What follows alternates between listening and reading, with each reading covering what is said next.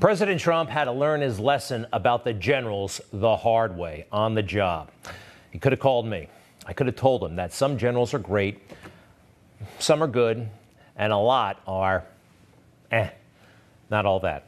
And Mark Milley is way below He is he's totally at home in the swamp. With all of his fake news friends, he is a total drama queen. Here's the deal. There is a new book that's making big waves in the Beltway by two Washington Post reporters. I Alone Can Fix It. And they're saying that Mark Milley told them that he was afraid that President Trump was going to engage in a coup, which kind of doesn't make sense. He's the sitting president, and Milley's the four-star general, and coups generally come from the military. Anyway, he had concerns that the president would not leave office if it came to that. Now, Mark Milley's a big deal. Remember, chairman of the Joint Chiefs of Staff. But first, on these two reporters for the Washington Post, I don't have much respect for them, especially Carol Leonig. She wrote this book about the Secret Service. It's full of mistakes. I noticed these just off the top of my head. But back to where we are right now, the new book, General Milley, he was concerned about President Trump. Would he leave office? Now, he could have denied this story, and he hasn't. All right. He's got like 55 publicists and PR people. We've heard no denial from him. So we have to take this. Yeah, this is what he was saying to these reporters. Fake news is going nuts about it. Let's go through it. There is new reporting from the Washington Post that the nation's top military officer, Joint Chiefs Chairman Mark Milley, worried about what Donald Trump might try to do to hold on to power after losing re-election. After attending a November 10th security briefing about the Million MAGA March, a pro-Trump rally protesting the election, Milley said he feared an American equivalent of brown shirts in the streets, alluding to the paramilitary forces that protected Nazi rallies and enabled Hitler's ascent. Late that same evening, according to the book, an old friend called Milley to express concerns that those close to Trump were attempting to, quote, overturn the government. He called former National Security Advisor H.R. McMaster to ask whether a coup was actually imminent. What the F am I dealing with? Milley asked him. The conversations put Milley on edge, and he began informally planning with other military leaders, strategizing on how they would block Trump's order to use the military in a way they deemed dangerous or illegal. Who's really in charge here? Who's really running the government? At this point, Donald Trump is the president of the United States, but Milley is signaling to the swamp, I'm with you. The book also details how Milley confronted then White House Chief of Staff Mark Meadows at the annual Army-Navy football game about rumors that the president was preparing to replace then CIA Director Gina Haspel with a loyalist. What the hell is going on here? What are you guys doing? Don't worry about it, Meadows reassured him. Just be careful, Milley warned. Milley said, just be careful. Mark Meadows will be here in a little bit. We'll talk to him about all of this. Hey, by the way, nothing wrong with the president putting a loyalist in charge of the CIA. Joe Biden did it. Quite frankly, Donald Trump should have done more of it. All right. So a little bit about Milley, where we are now, and what was happening back then. Now, you remember how, he lost his mind. He got very, very nervous when he walked across the street with President Trump. No big deal. There was a big riot the night before. Order had been restored. President Trump went over to St. John's Church, held the Bible up to the consternation and annoyance of the swamp. They thought this was an abomination. Right now, by the way, a Black Lives Matter mural is at that church instead, and everybody's fine with it. So Milley was so traumatized by this, or was he? He came out and apologized. He made a big deal about walking with the commander-in-chief. He should not have done that. As many of you saw the result of the photograph of me at Lafayette Square last week, that sparked a national debate about the role of the military in civil society. I should not have been there. My presence in that moment and in that environment created a perception of the military involved in domestic politics. So It didn't spark a big national conversation. There was minor social media blowback. It created the perception of military participation in politics, domestic politics. That's what he said.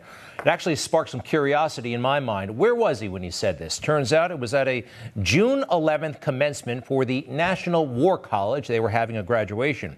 I looked up the speech. Is this a speech from somebody who's trying to avoid domestic partisan issues?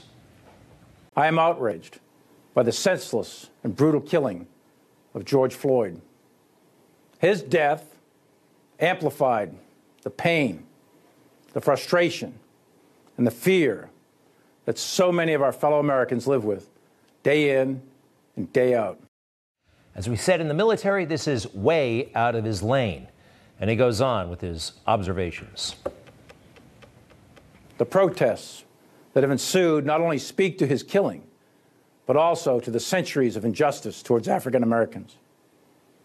What we are seeing is the long shadow of our original sin in Jamestown 401 years ago, liberated by the Civil War, but not equal in the eyes of the law until 100 years later in 1965. We are still struggling with racism, and we have much work to do. Much work to do. The language of the woke far left. Did you hear that? The original sin? He is a general in the army, talking about things that happened in the 17th century. It does make sense in a weird way. This is how the guy talks when he's in front of Congress. I want to understand white rage, and I'm white, and I want to understand it. Good for you. Bad for the military. More. Racism and discrimination, structural preferences, patterns of mistreatment, unspoken and unconscious bias have no place in America, and they have no place in our armed forces. We must, we can, and we will do better. Again, with the do better, an unconscious bias. How are we going to fight that?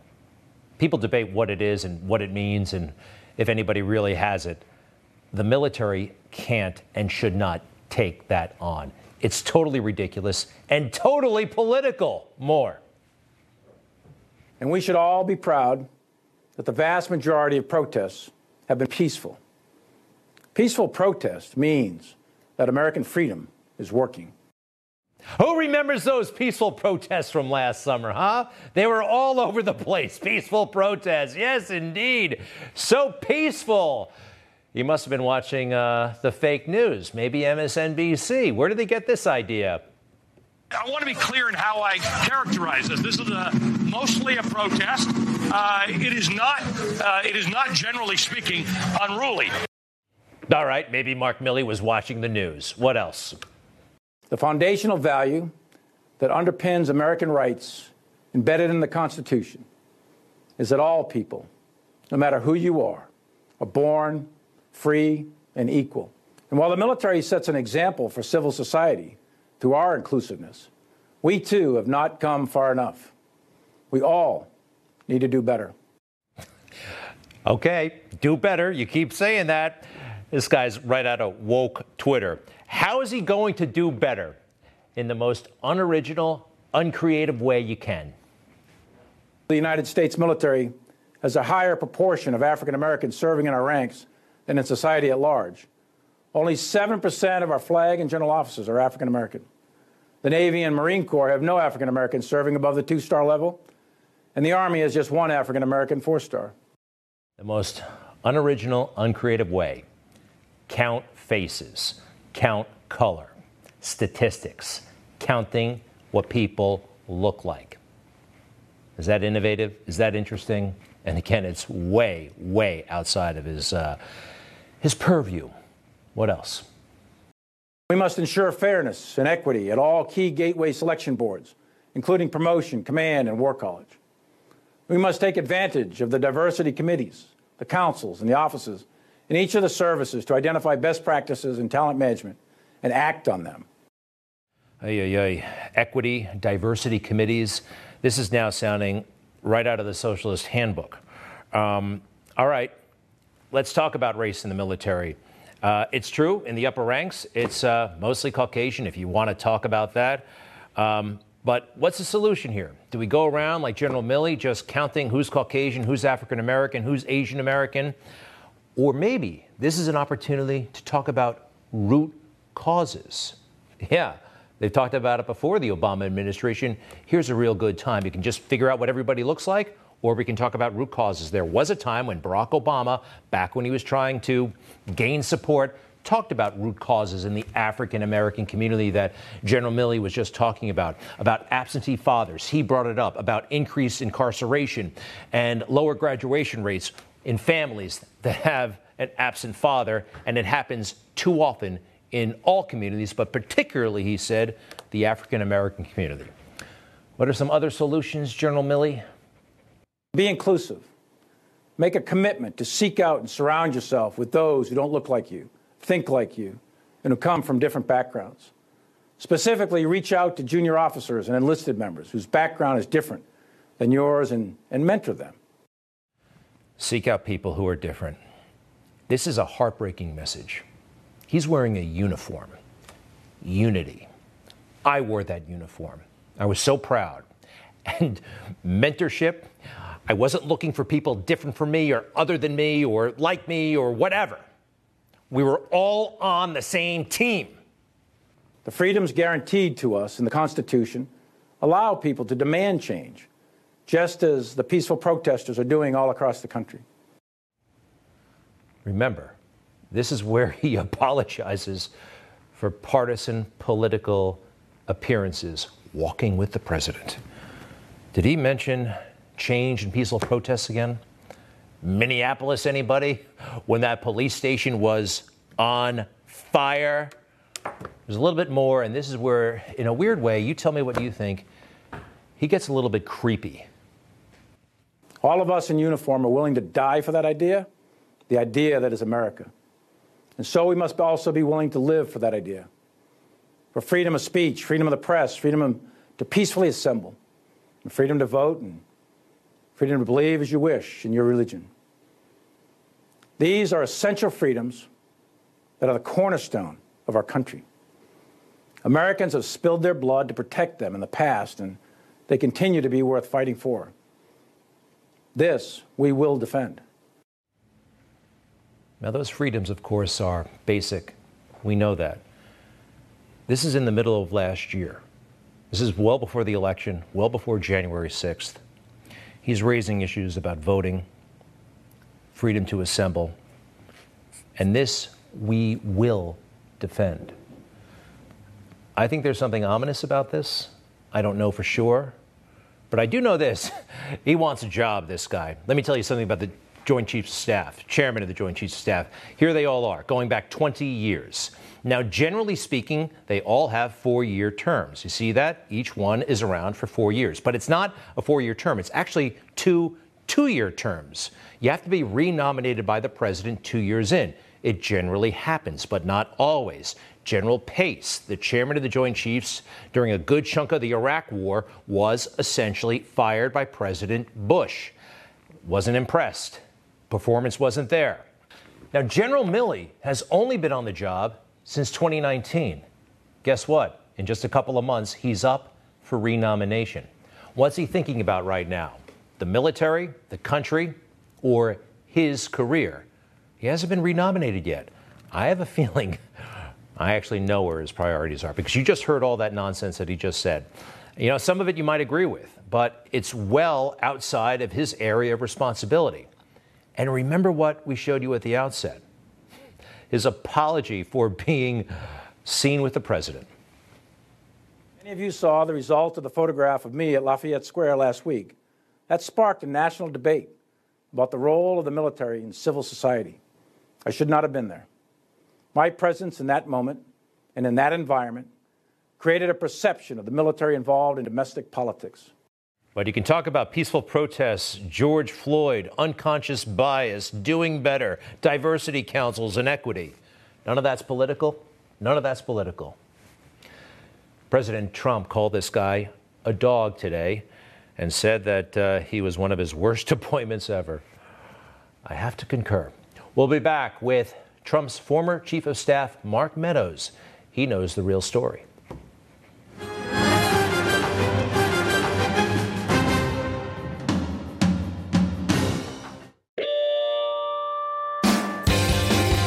checked out the Newsmax Daily Podcast with me, Rob Carson? You get daily news, insightful commentary, and, believe it or not, comedy. Check it out wherever you listen to your favorite podcasts or at newsmaxtv.com/podcast. All I can say is that the fake news just doesn't get it, do they? All right, folks. Are we going to pretend that Jen Psaki, the press secretary, is any good at this job? The fake news, Hollywood, they are committed to the illusion. We're good? We're good, Jane.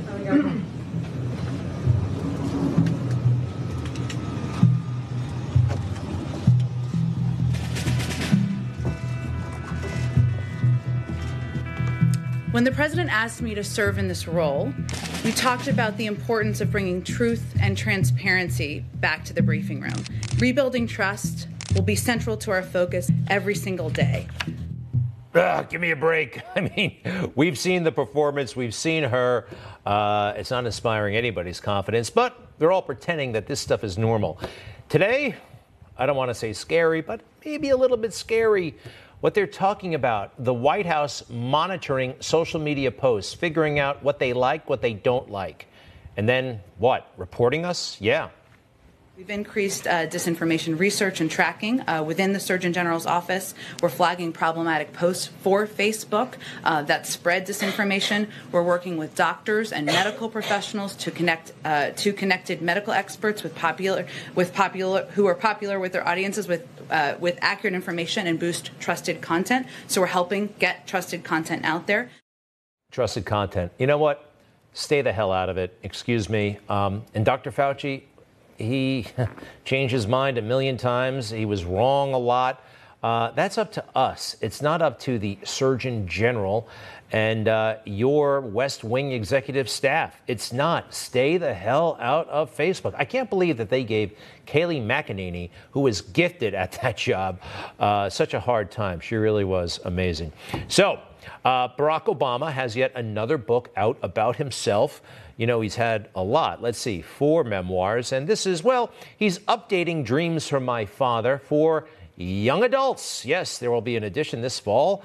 Obama to adopt memoir, Dreams from My Father for young readers. I'm actually reading his latest book for amusement purposes and education. I'm seeing some pretty disturbing things in there. I told you about all of the references, negative references to white people. He talks about white panic, white flight, white prejudice, how a room full of white men is somehow lacking in color and it's not interesting to him, that kind of stuff. It's pretty amazing. There's also a moment about the beer summit. Do you remember that?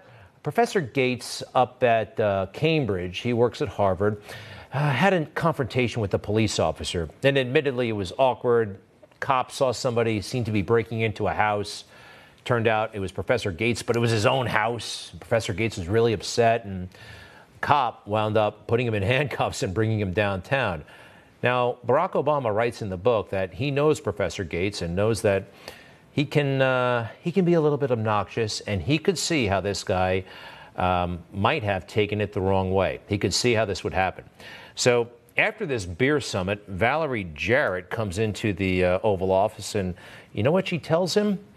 Everybody's upset that we had to be so nice to the police officer, that we had to be, they don't understand why we had to bend over backward to make Crowley feel welcome. Isn't that interesting? How they really feel. It's in this book, by the way. Nobody's reading it, although they say they do. Oh, there's another book out there. It's called Lucky. It's about the Biden campaign. Interesting moment. He's about to start running for president, and they point out to him, sir, with all due respect, everyone you've named to your staff is an old white guy. You can't launch a campaign with all white guys. You'll be dead. Biden said immediately, we have to get her on board today, referring to Simone Sanders, who you see there next to him, who was ultimately hired. Here's where it gets a little weird.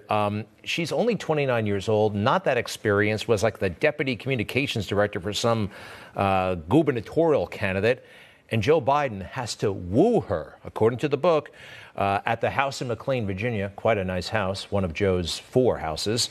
Let's see here, going back to the book. The interview lasted 2 hours. It was supposed to be a 30-minute meeting. Biden gave her a tour of the house, talked to her about his dogs, recounted how Jill rejected his marriage proposal repeatedly. It just goes on and on like this. Joe, at the time, has already served 2 terms as vice president, and she's still on the fence. Not quite sure. What's going on? Wouldn't most people jump at the opportunity if they're of the same party? Something weird's going on here culturally, and I think we all know what we're talking about. Joe said it right there. This was a diversity hire, and when you do that, I don't know. I don't know if it's a good thing. I don't know. What do you think? Let me know. All right, we also have this. A book about political correctness and how to fight it. It's called Speechless, Controlling Words, Controlling Minds by Michael Knowles. And look, it's an academic book, and I've been reading quotes from this book, and they go on and on and on. But I think there's a lot of value here for the insane conversation that's happening nationally. It's good to read a book by an academic and really get into it. I haven't read something like this since college. It's pretty dense, but I'm going to put it up on the screen if you don't mind. The cultural revolutionaries forced the Bible out of schools the decade before the School of Resentment began to poison American education, he writes. In 1963, in a decision, the Supreme Court discovered a theretofore hidden constitutional ban on biblical education in public schools. With the Bible thus vanquished, the radicals next set their sights on Shakespeare and the other great writers of the Western canon. They portrayed their campaign as an effort to expand the curriculum to make it more open, liberal, and inclusive. Should be using an ellipses there, that's okay. But curricula cannot expand. There are only so many hours in the day, and students can only study so much in a semester. Every minute spent on one writer or work means a minute away from another. And he talks about how conservatives always fall for the same liberal traps when it comes to political correctness. I think this is a worthy book that we should all read. All right, we also have this. Black Lives Matter! Black Lives Matter! Black Lives Matter! Black lives do matter, not just the way the Black Lives Matter movement says. They only seem to care when a black life is taken by a white cop. And why do they do that?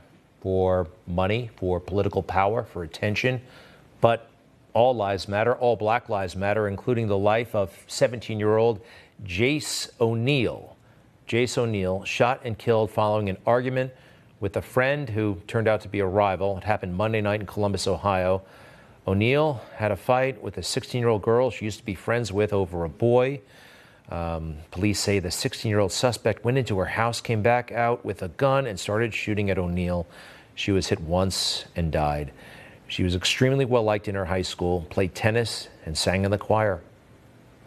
Loving, caring for people, just fun, just full of life. She played tennis, she would sing, she would act up.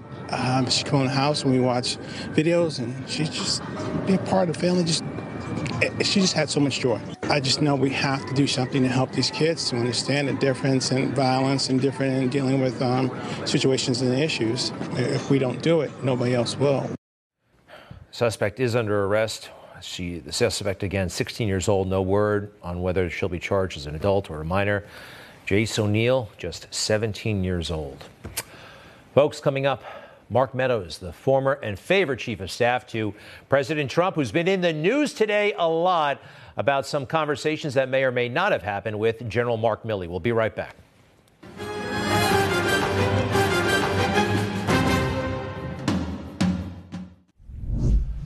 So, General Mark Milley, was he really afraid of a coup? I actually don't get this. President Trump, sitting president, He's the guy who would be carrying out a coup. That's how coups generally, traditionally have worked in other countries. Why are we bringing this up? Well, there's a new book that says General Milley was afraid, at least, that Donald Trump would not leave power if it came to that. The book is called I Alone Can Fix It. It's written by 2 Washington Post reporters. You know how we feel about them, but General Milley is not denying any of this. Listen. The book also details how Milley confronted then White House Chief of Staff Mark Meadows at the annual Army-Navy football game about rumors that the president was preparing to replace then CIA Director Gina Haspel with a loyalist. What the hell is going on here? What are you guys doing? Don't worry about it, Meadows reassured him. Just be careful, Milley warned. Just be careful, Milley warned. That's quite a warning from a general to the to the chief of staff to the president. Mark Meadows was that chief of staff. He was right there at the Army-Navy game when this conversation allegedly happened. Mr. Meadows, Congressman, welcome back to Newsmax. How are you? Well, it's great to be with you, Greg, and certainly it's great to correct the record, and I'll be glad to do that tonight. I can tell you, it's amazing how some of these individuals, Chairman Milley to be one of those, saying that he doesn't want to get involved in politics, and yet what we see is false narratives and false stories being discussed with authors of books. I can tell you this, that conversation didn't happen, and General Milley, if he wants to come on this show or any other show, I'll be glad to come on with him and confront him to his face, because I can tell you the kind of things that he's sharing just didn't happen. I would welcome that very much. And we went through his speech when he apologized, and this is not an apolitical guy by any means. By the way, there were some shifts happening at the Pentagon. There were some reports that it was contemplated that you were going to move Gina Haspel out of CIA. But that would have been fine. Quite frankly, a lot of folks think you guys might have done that sooner because she was a career person and not a political appointee or somebody who might be loyal to the president. And that's perfectly permissible in our system. Well, it's not only perfectly permissible, but it's the purview of the president of the United States if that's what he chose to do. You know, the interesting thing is that we hear a lot of tough rhetoric coming out of General Milley right now. And the truth of the matter is that I had dozens and dozens and dozens of conversations with him when other people were actually in the room and other people were on the phone. And if there was a real concern about what he's talking about with the coup and all of that, he didn't once mention that. I can tell you, he didn't mention it to the National Security Advisor. He didn't mention it on multiple phone calls when I was on with he and Secretary Pompeo. So, you know, all of a sudden, this recollection that he's having now may make for good book sales, but it doesn't make for the truth. And it may make for him being accepted by President Biden, by Vice President Harris, and whoever is really running the show, maybe Barack Obama, because Mark Milley was selected for the chairman job by President Trump, and it's only a 2-year term. A lot of people think it's 4. It's not. So he's up for renomination. My sense is he wants to get in good with this administration, and saying stuff like this helps. Could that be a motive? Well, obviously, it could be a motive, and I'm not here to suggest that I understand his motives. I can suggest that I understand the actions. And the actions that he's putting forth do not align with what actually happened in my personal conversations with him and in others. And for him to suggest that, you know, it's a bold General Mark Milley pounding his chest to suggest that he was pushing back. If he made any kind of a comment, it is more of a suggestion. Listen, now the American people are starting to see what President Trump was up against. He was getting pushback from the very people in his administration. He didn't want to fight these endless wars. He didn't want to leave our men and women who are called to serve our country over there in these endless battles. And what would he get? Politically correct officers at the Pentagon putting forth their own politically correct narrative. And we've seen much of this in this particular narrative coming out of this book. Hey, did the president think about possibly terminating this person? I think he must have been concerned, and he said that today. He was a pretty rough on him, President Trump. He choked like a dog. This guy was a bad appointee. But when he made that walk with you, I think, in the entourage from the White House to St. John's Church, he's there. Everything seems fine in the photograph. And, you know, President Trump arrives at the church, takes out the Bible, and he has a meltdown and makes that apology. What was your reaction as chief of staff? Did you get on the phone and say, why are you apologizing for walking with the president? You're allowed to do that. Well, I got on the phone not only with General Milley, but with Secretary Esper, too. You know, they went out trying to have this politically correct tour to suggest that they had no knowledge of anything. Listen, I can tell you that when we start to see our men and women in the military get political, like is coming out from this, that is not what we're called to do in service. And I can also say this: General Milley, when he walked across to that particular night that you're talking about in front of the Episcopal Church, he wasn't putting up any pushback. In fact, he suggested the American people he had, and that was a very different narrative than we had in the Oval Office before we went over. Well, I think we've got this guy's number. Ultra political, and let's see what happens. Congressman Mark Meadows, former chief of staff to President Trump, we appreciate it so much you coming on Newsmax. Many thanks, sir. Thank you, Greg. All right, to be continued, and we'll be right back.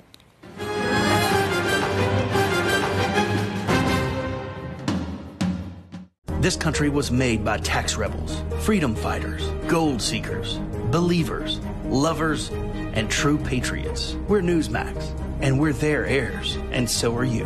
Newsmax TV, real news for real people. Well, it just doesn't pass the sniff test, right? Hunter Biden, an artist. This stuff is, are you impressed? No one's impressed, but somehow he's going to charge $500,000 for this stuff. It's ludicrous. The media should be making a far bigger deal out of it. Fortunately, some key people in Congress are saying this is ridiculous and we want answers. I want to show you a portion of a letter. This is from the House Oversight Committee to the counsel to the president, and for the prices for these paintings by someone with no formal training or history as an artist raise questions about whether the art is being offered for its merits or its connection to the White House. As one gallery owner said, anybody who buys it would be guaranteed instant profit. He's the president's son. This is just, I mean, it's a joke, but it's really happening. They're not backing off of it. So pleased we have Congressman James Comer, Republican of Kentucky, with us. He is the House Oversight Committee ranking member. Sir, welcome back to Newsmax. How are you? I'm wonderful. Thanks for having me on again. You bet. You bet. So, look, how much momentum do you have here? This seems preposterous. The White House entertained some questions at a briefing, but this seems to be going forward. What can you do? Well, no sensible American would believe that Hunter Biden is, first of all, a desired pick to be on the board of a foreign national company, and nor would they believe that he is an artist who would command $500,000 for a piece of art. So this doesn't pass the smell test. This goes along with a pattern of conflicts of interest that we've seen with Hunter Biden and other members of the Biden family. And we're asking questions. And if I were Joe Biden and the White House, I would want to be transparent with this, because there are a lot of suspicious things taking place in the White House now with respect to China. And the fact that Hunter Biden's selling art to anonymous buyers, one might raise the question, is Communist China one of the buyers? Is this the reason the Biden administration isn't very interested in getting to the bottom of the origination of the COVID-19 virus? I mean, there are so many questions that Republicans have that I think average Americans have about China, and the Biden administration doesn't seem interested. But here we have Hunter Biden with his newfound fame and fortune in artwork, so we have some questions. Yes. Good for you, by the way, and I'm so glad you're on this. And by the way, maybe some questions for Joe Biden's brother, who doesn't get all that much attention. His name is Frank. He's not a lawyer, but he has a pretty big job at a law firm, and he even has a commercial about what he can do for you. Take a look. I'm Frank Biden. I'm the non-attorney senior advisor to clients statewide who need diversified business solutions through the Berman Law Group. I'm available for consultation with attorney Teddy Berman in any of our offices statewide. Why would anybody want a non-lawyer to consult with about legal issues? Have you heard of that? Never have I heard of that. And I've asked several of my attorney friends at big law firms throughout the state of Kentucky. Nobody has ever heard of anything like that. It's another conflict of interest. It's another pattern by the Biden family of trying to profit off of Joe Biden. And this isn't just begin when Joe Biden became president. This happened throughout the Obama-Biden years when Biden was vice president as well. So this is very unethical. It raises serious conflicts of interest. And I believe that the White House needs to be transparent. We've asked some valid questions that I don't think anyone in the right mind would consider partisan, especially if you take into account the questions that the Democrats on the Oversight Committee asked about the Trump children when the Trump children were involved in the real estate business decades before Donald Trump ever ran for president. So there's a big difference in comparing the Trump children to the Biden children and the Biden family. So we're going to try to get to the bottom of this. We're not going to let up on it. All right. But wait a second. Hunter Biden has the right to pursue his artistic impulses. That's what we heard from the White House press secretary. That after careful consideration, a system has been established that allows for Hunter Biden to work in his profession within reasonable safeguards. Of course, he has the right to pursue an artistic career, just like any child of a president has the right to pursue a career. But all interactions regarding the selling of art and the setting of prices will be handled by a professional gallerist adhering to the highest industry standards. And any offer out of the normal course would be rejected out of hand. And the gallerist will not share information about buyers or prospective buyers, including their identities with Hunter Biden or the administration, which provides quite a level of protection and transparency. We're going to rely on some gallerist, otherwise known as a gallery owner, I guess, or gallery worker. A gallerist will make sure that this is on the up and up. Good thing you wrote this letter. Keep us posted, Congressman. We appreciate it. Congressman James Comer, Republican of Kentucky, ranking member of the House Oversight Committee. Thank you, sir. Thanks for having me on. You bet. To be continued. We'll be right back.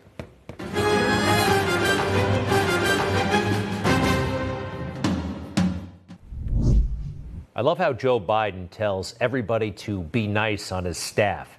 He does it in the most not nice way, very aggressive. It's Joe Biden, of course. This is orientation day at the White House a few months ago. But I'm not joking when I say this.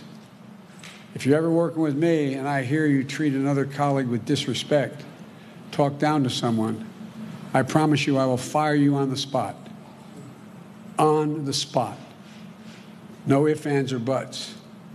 Everybody is entitled to be treated with decency and dignity. Treat everybody with decency, damn it, or you're out. Well, maybe he's got to do some firing. Take a look at this headline. Apparently, Kamala's office is really messed up. The Daily Wire reports traumatized Kamala Harris staffers terrified she will become president. According to a report, there's all kinds of bullying in the White House, and maybe some of it's coming from Kamala herself. I'd like to bring in our guest, Kelly Sadler, former special assistant to President Trump, commentary editor for the Washington Times. Welcome back, Kelly. How are you? Good. How are you doing, Greg? Very good. What's the word in the Beltway? Is this mean girl exaggeration, or is this a real problem in the White House? No, this is a real problem in the White House. But anyone who's studied Kamala Harris's career knows that this has been a problem for a really long time. I mean, just look at her failed presidential run. She had to drop out in December of 2019. And in November of 2019, the New York Times did this huge expose about how her campaign staff was so messed up, how there was infighting between them, how they didn't understand what Kamala's positions were. They didn't know who she was or what she stood for, and therefore it made her campaign virtually impossible. She got named to be President Biden's vice president because she's a woman and she's a woman of color. And President Biden made that very clear that who he's going to pick as the vice president. So he had very limited options with Kamala. Yeah, right. He put himself in a box when he said first woman, then woman of color. Listen to Kamala, by the way. Forgive me, but I could see how she'd be kind of not the most pleasant person to hang out with. This administration and this president, he is in the business of intimidating and instilling fear in people, and in particular those people that he perceives to be vulnerable. So when he makes these grand proclamations through his big tweets, what he is doing, I believe intentionally, is trying to create fear in these individuals and these families. And that is not the sign of a strong president. strength, the display of strength in my book is you lift people up, you don't beat them down. I feel not lifted up when I listen to Kamala Harris. You mentioned her campaign. One of the people who left before she quit the race, look at this, please. Top staffer said, this is a really bad place to be. She's worked on a lot of different campaigns. This is my third presidential campaign, and I have never seen an organization treated staff so poorly. I no longer have confidence in our campaign or its leadership. That's Kamala. The treatment of our staff over the last 2 weeks was the final straw in this very difficult decision. I'm also hearing, and people like Dick Morris, that even the Biden people, the people close to Biden, don't like her anymore. They feel threatened by her, that she's out for herself, and she can't really even handle the basics of the job. Well, she can't handle the basics of the job. That's clear. Look, she's been put in front of the immigration crisis. She can't get anything done on that front. She's been put forward to advance voting rights or their SR1 nationalization of the election laws. That looks like it's dead in the water. She's in charge of broadband, some space. Her portfolio is vast and wide, but what has she really accomplished? She's accomplished nothing. She came into the Biden administration and they knew that she had no staff left. All of her campaign staff quit. Her senatorial staff was very slim, so they gave her a bunch of Biden staffers and just thought, because she has no principles or positions on anything, they could just feed her the line and that she would carry it out. Yeah. But even we've seen in her media interviews, she's not even good at conducting media interviews. She's shrill, she's nonchalant, and she's trite. Well, there's a darn good chance she's going to be president because a lot of folks don't think that Joe is going to make it the distance. Real quick, your thoughts on General Milley. I found it appalling what he said while President Trump was president, that whole thing with the church and the walk across the street. In 10 seconds, did you ever deal with this guy? What's your sense of him? I never dealt with him, but listen, the military shouldn't be a political institution. The military is becoming too woke. I'm worried about the readiness to confront the dangers of China and Russia, and General Milley should stay out of politics and his political commentary and focus on the readiness of his troops underneath him. Great advice. Kelly Sadler, former special assistant to the president and commentary editor at the Washington Times. Thank you very much. To be continued, and we'll be right back.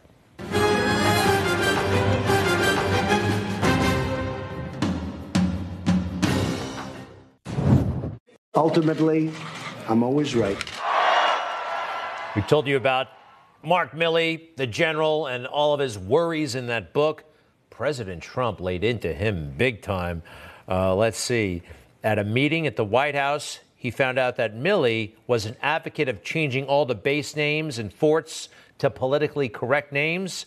He said, I realized then he was a much different person than I had hoped. I said to him, spend more time thinking about China and Russia and less time on being politically correct.